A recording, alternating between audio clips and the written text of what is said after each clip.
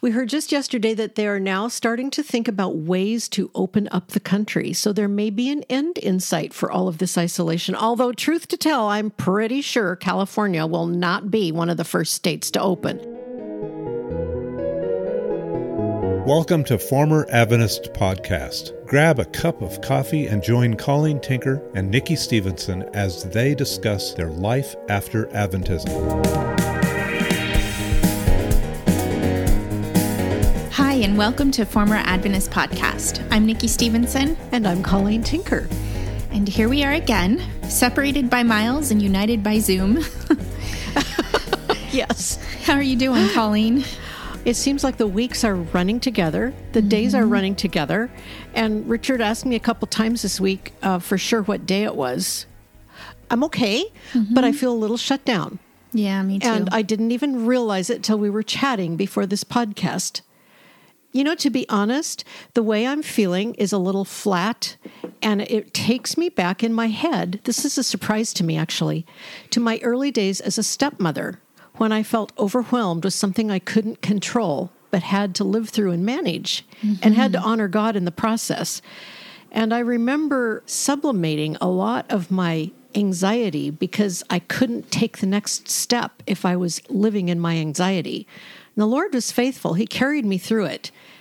And I know He's being faithful here and doing more than I can see. And I know that I can trust Him. But it is interesting that the way I feel kind of flat and shut down reminds me of the way I coped in those early days of being a stepmom. That's just interesting. How are you? That's really interesting. I guess I would say similar. As long as I stay busy and I feel like I have goals that I'm achieving, then I move through the day almost imagining that everything's fine and I've decided this for myself. But really it does take me to a place of just being flat when I don't have much going on around me. Yeah. And it's familiar to me as well. And I have actually thought a lot about the fact that I think a lot of people are dealing with that. I see it online. I see people talking about it. I know that being in a situation that you don't have control over brings up stuff that people have not dealt with. Yeah. And when you have dealt with it, then you can recognize what you're feeling. And that's very, very helpful in preventing taking it out on the people around you. But when you're not aware of it, sometimes you don't know how to move through your day or your interactions with people because you just feel agitated. So I see that. I see it on Facebook. I see people joking about it. I saw a really funny video this week that a friend of ours shared of a woman hiding in her closet with a flashlight, just griping about her husband. I think 5 weeks is a long time, at least here in California, it's been 5 weeks, and it brings stuff up. It does. I think for me, it does remind me in a sort of subliminal way. I mean, just realizing that the way I feel reminds me of how I coped in my early days of being a stepmother. I think it brings up a lot of my kind of habitual lifelong fears that I only matter if I'm helping somebody feel better. And if it doesn't seem like that's helping, or if I'm doing that, then do I really have value? That's a false view of myself. And having worked through that with being a stepmom, I'm aware when I feel myself feeling flat that I know my identity is secure in Jesus, and I don't feel as hopeless as I did back then. I don't feel as much like there's no end to this. I will just die in my misery. So I recognize the feeling, and I know God is faithful. And I'm so thankful He's brought me through some stuff like that so that I'm not completely blindsided by this. Yeah, one of the things that has been a surprise to me, and I don't know if this sounds bad, but in some ways a relief to me, has been to realize how many other people who have left Adventism, how many of them have shared that they had it pretty rough at home. Yes. That's not uncommon. No, it's more common than not. People who have grown up in Adventist homes, very often, they won't share what's going on in their home because part of the social norm is circling the wagons around the family loyalty. Absolutely. But a lot of people have been through a lot of stuff and they've been hurt. Yeah. And deeply. Please don't hear me say people leave Adventism because they've been hurt. That's not what I'm saying. But No. but when you grow up in a false system, inevitably you're going to get hurt. Yeah, because reality is redefined. And feelings are not always acceptable. And accountability, let's not even get started on that. Go there. So a lot of our former Adventist conferences, we've had people who have shared what they've walked through, a lot of people who have worked through it and who have found their identity in Christ and who have come out on the other side of it and who can really speak to that, what that's like, you know, rooting your identity in Christ and moving past the emotional hurdles that we will often leave Adventism with. And, you know, we have a lot of new people leaving. Actually, It's been surprising to me to see a lot of new people, a lot of younger people leaving. And I know that we often don't deal with our past right at first. Right. You know, we're unpacking the doctrines, we're excited about the gospel, but give it some time and suddenly other things will often start to come up for people. And that's because when God shows us the truth about Jesus, he can't bring us into the truth about the gospel without also dragging us into the truth about ourselves. We just can't live in a partial lie. And when Jesus matters more to you than family loyalty or whatever your previous norms were, you start seeing things. You start seeing that there are expectations that have been placed on you that if you were to meet those expectations, you would be stepping out of line for God's will for your life. Things just start colliding, you know? And I remember when this kind of thing started happening for me, one of the things that I had to learn how to do with help from other people who have gone through this is I had to learn to step back from what I was feeling in any given situation and think about, when have I felt this way before? Yes. I was relating to the world around me from emotions that were motivated by things that had happened in the past. And I had to learn how to separate what belonged to reality and what belonged to my past. And I see that kind of thing coming up in the lives of people who are now in quarantine and now they don't have all the distractions. And some of them are still even living with Adventist family, and they're trying to navigate what they know about reality and what they have to live with. What advice would you give to people who are in that situation? First of all, I would want to say what you're feeling is real, and you don't need to pretend it's not or try to feel different. But I would say your feelings are not the whole picture. And that was a really big deal for me to learn. When I first left and realized how deceived I had been theologically and started seeing the truth about things about my family and my life that I hadn't recognized, but getting out of the Adventist paradigm made a lot of things look different because things I'd experienced had been framed within Adventism. And when I started seeing some of those things, I realized if I have been deceived once, I could be deceived again. Because it's just the way I was trained in deception. Why would I think that I wouldn't be tempted with a future deception? So I started praying that the Lord would plant me in truth and reality. And what I realized as time went on, and I still pray this prayer, I have to say, I learned to interpret reality through a paradigm that came out of Adventism and that came out of ignoring things that were real.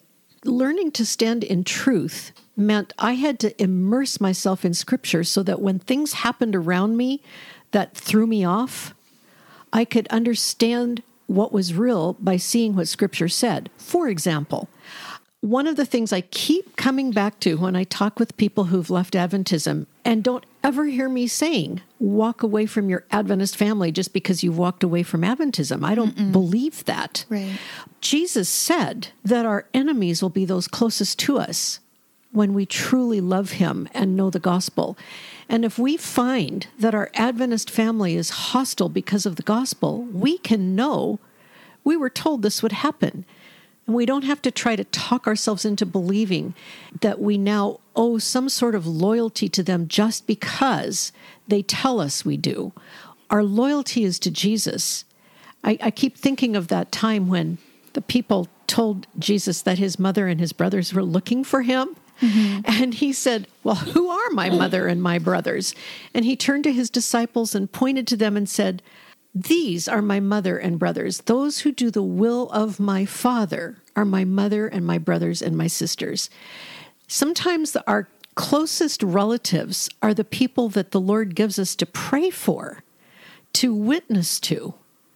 And that's a different role from just saying, I give up my personhood because I'm living with you. So ultimately, it's always something hard, and I don't have a clear answer for every case. I do know this, that in every case, we can pray to know what's real, pray to know what's true, and ask the Lord to show us how to love these people for Him. Mm-hmm. It was really helpful to me back in those days when I became a stepmother, when a friend said to me, and I was like out of my league and over my head, not knowing what to do with these little boys who really needed comfort and care and a mother, and I didn't know what to do with all of that. And this friend said to me, just remember, you're not loving them for your sake, and you're not even loving them for their sake. You're loving them for God.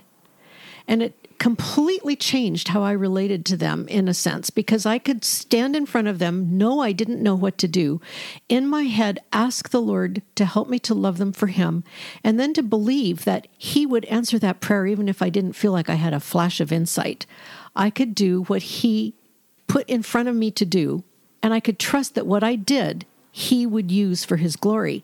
He would love those through me if I was willing to stand there and allow Him to do it. So that's what I would say. It sounds a little abstract maybe, but it has been a lifesaver and a game changer for me. Well, and I think it's worth talking about the fact that loyalty and love aren't necessarily synonymous. I was always under the impression that a loyal person would love another person the way that person wanted them to love. Yeah. And so that sometimes meant living with some cognitive dissonance, because I would need to do things that maybe didn't necessarily feel like the best option in order to keep that person feeling loved. And so when we talk about our Adventist family, I have some people in mind as we talk about this who are living with them, who know the truth. One is a minor, another is in her 20s. You can have your supreme loyalty be to God and still love your family for Him. It is not in opposition to each other. One of the ways that we can do this is by refusing to argue with them about things when it gets hostile. Sometimes you're creating opportunities for them to blaspheme or sin against God. Yes. And you can love them and respect them by protecting them from doing that, and by, as far as it is up to you, be at peace with one another, you know? Yeah, exactly. We had to do that. I remember years ago with Richard's parents, who recently, within the last year, they both died. Richard never lost touch with them, kept in touch with them, but they remained Adventist and hostile to our position to the end. But I do remember when we had to tell them once, years ago, that we will no longer discuss doctrines of demons in our house, because every time we'd have a discussion and bring out the Bible and talk to them about what the Bible said about a passage, they would actually begin to blaspheme the words of Scripture. And I remember thinking, the more we have these discussions, the more they say horrible things about the Word of God and about the gospel. And I realized why Jesus said, don't cast your pearls before swine. He doesn't say don't witness, but He's saying don't keep telling them what they fight, because it ends up making them sin more than if you just drop the subject. We can't be their Holy Spirit. We can't convict them, but we can trust God with them, and we can pray for Him to work in them. I know as an Adventist, I used to think that I could talk people into getting saved, and that's just that's not the way it works. No. So we can frantically exhaust ourselves trying to correct other people's worldview, and in the process, damage relationships and cause people to be hardened to truth.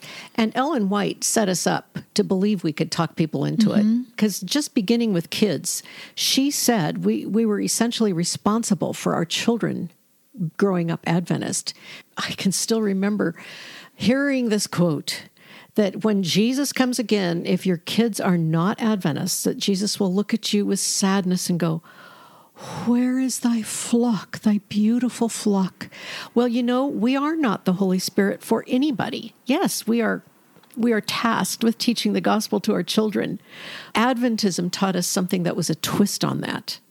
They said we were responsible if our loved ones weren't Adventist. The big gospel call is to go win souls. That's actually not our job. The Holy Spirit is the one that convicts the world of sin, of righteousness, and of judgment, John 16. The fact that Ellen White taught that helps explain some of the frantic hostility that people get from their parents when they're trying to give them the gospel and their parents are trying to keep them in the fold. Very true. That's part of what you're bumping up against. And I know it was helpful for me at one point in a conversation to just say, will you please trust God with me? And it kind of ended the argument. I don't know if it always will, but...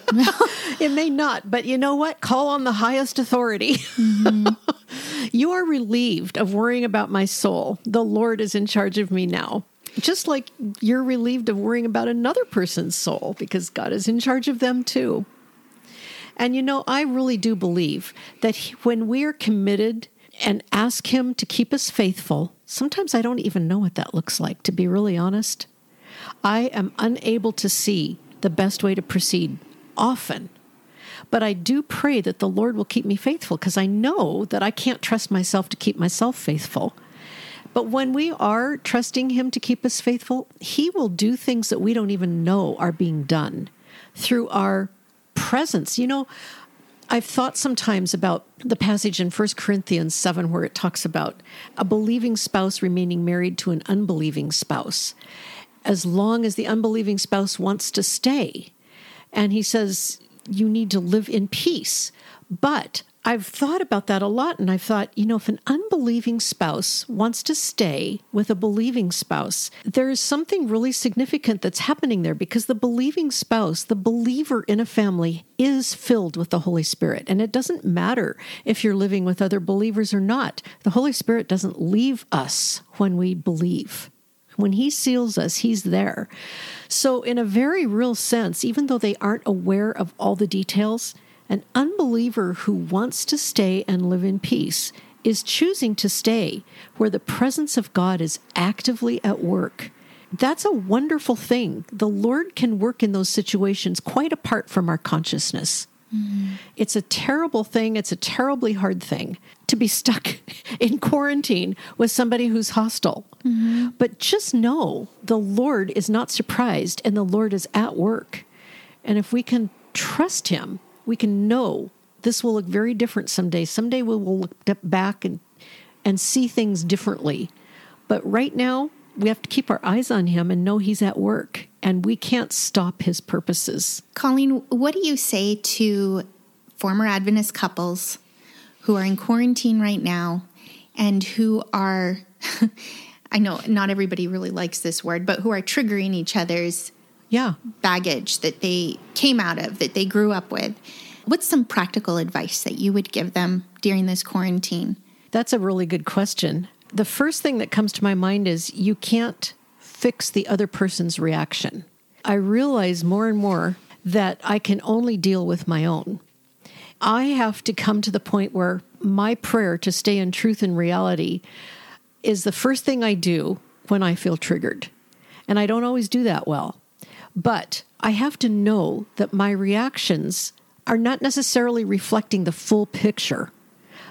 I have to remember that the Lord has asked me not to give way to fear, 1 Peter 3, that as a wife, I'm to remember Sarah. Peter goes through this, that she did not give way to fear, but she submitted to Abraham, calling him Lord, and if we do as she did, we will be her daughters. Well, I don't even know exactly how to explain all of that. What I do know is that my job is to trust that the Lord has put me in this situation. He is with me, and He has the answers, and I have to make my reaction be first to Him before I react to whatever is triggering me. Now, like I said, I don't do that perfectly. I can find myself spiraling into shame and guilt very easily because of my past. And I have to know that the Lord has given me an identity that is not shame-based and is not guilt-ridden, but is a redeemed daughter and co-heir with Christ. in that capacity, my job is to love for him and to trust that he is working in the other people around me. Sometimes I feel so shut down. I feel like the Lord's just going to have to deal with this. And then I remember it's my job to pray for these people in my household as well. Mm-hmm. Not just pray for myself, but pray that he will comfort them, help them, and help them see what they need to see as well. That would be my first thing, is to trust the Lord, know his word cannot fail, and know that he will give us his wisdom, his comfort, and his identity to keep us acting in integrity, relating to the Lord first, and allowing him to love the other ones in our households through us if we trust him. One of the things that has helped me over the years has been stepping back and gaining more of an eternal perspective and realizing that these are my brothers and sisters in the Lord. Even though my little 11-year-old is my daughter, she's my little sister in the Lord, and I have a responsibility to her before God as her mother and as her sister. And the same is true of my son, and my husband is my brother in Christ. It's not his responsibility to always make me feel heard and understood, but I do have a responsibility as his sister in the Lord to pray for him. And, we persevere together. I thank God that I do have a believing husband. And I do the same thing. I know it changes things when you don't. And I remember once hearing, years ago, we attended a marriage conference at our church. And I remember the speaker saying, you need to remember, if you are married to a believer, that before God, you have to hear him saying, this is my son, as he would say to me, as God would say to me about my husband. This is my son. You can't treat my son that way. Mm-hmm. And that was a helpful thing to remember. Mm-hmm. Well, we heard just yesterday that we're recording this on Friday. We heard just yesterday that they are now starting to think about ways to open up the country. So there may be an end in sight for all of this isolation. Although, truth to tell, I'm pretty sure California will not be one of the first states to open. So just saying, Nikki, we may be here looking at each other on Zoom for a while. Yeah, yet. I anticipate that. But just know that if you are struggling, you are not alone. Mm-hmm. We are all in this boat together, and we are all struggling to learn how to allow the Word of God to transform us and to trust God as we deal with our families, who I know we all love dearly, but they drive us crazy sometimes. And I want to say we can thank God for what he's doing, not just globally, but in our lives and in our homes. Exactly. And he is definitely sanctifying all of us through this process. And so we can thank him for what he's doing that we can't see or we can't understand. And yes. I'm just so glad that I get to visit with you and that we get to talk about this. I am too. It's helpful to me. I always feel encouraged after we do this. Me too. So if you guys would like to add to the conversation, if you have any questions or comments, please write to us at formeradventist@gmail.com. And don't forget that you can go to proclamationmagazine.com to sign up for our weekly blogs, and you can find past issues of the print magazine there. And please follow us on Instagram and Facebook. And when you leave a review, you help us be more searchable for other people. So join us next time when we look again at Hebrews. Thanks for joining us again today. Know that we're praying for all of us, and we're thankful that we're in this together. Bye. Bye.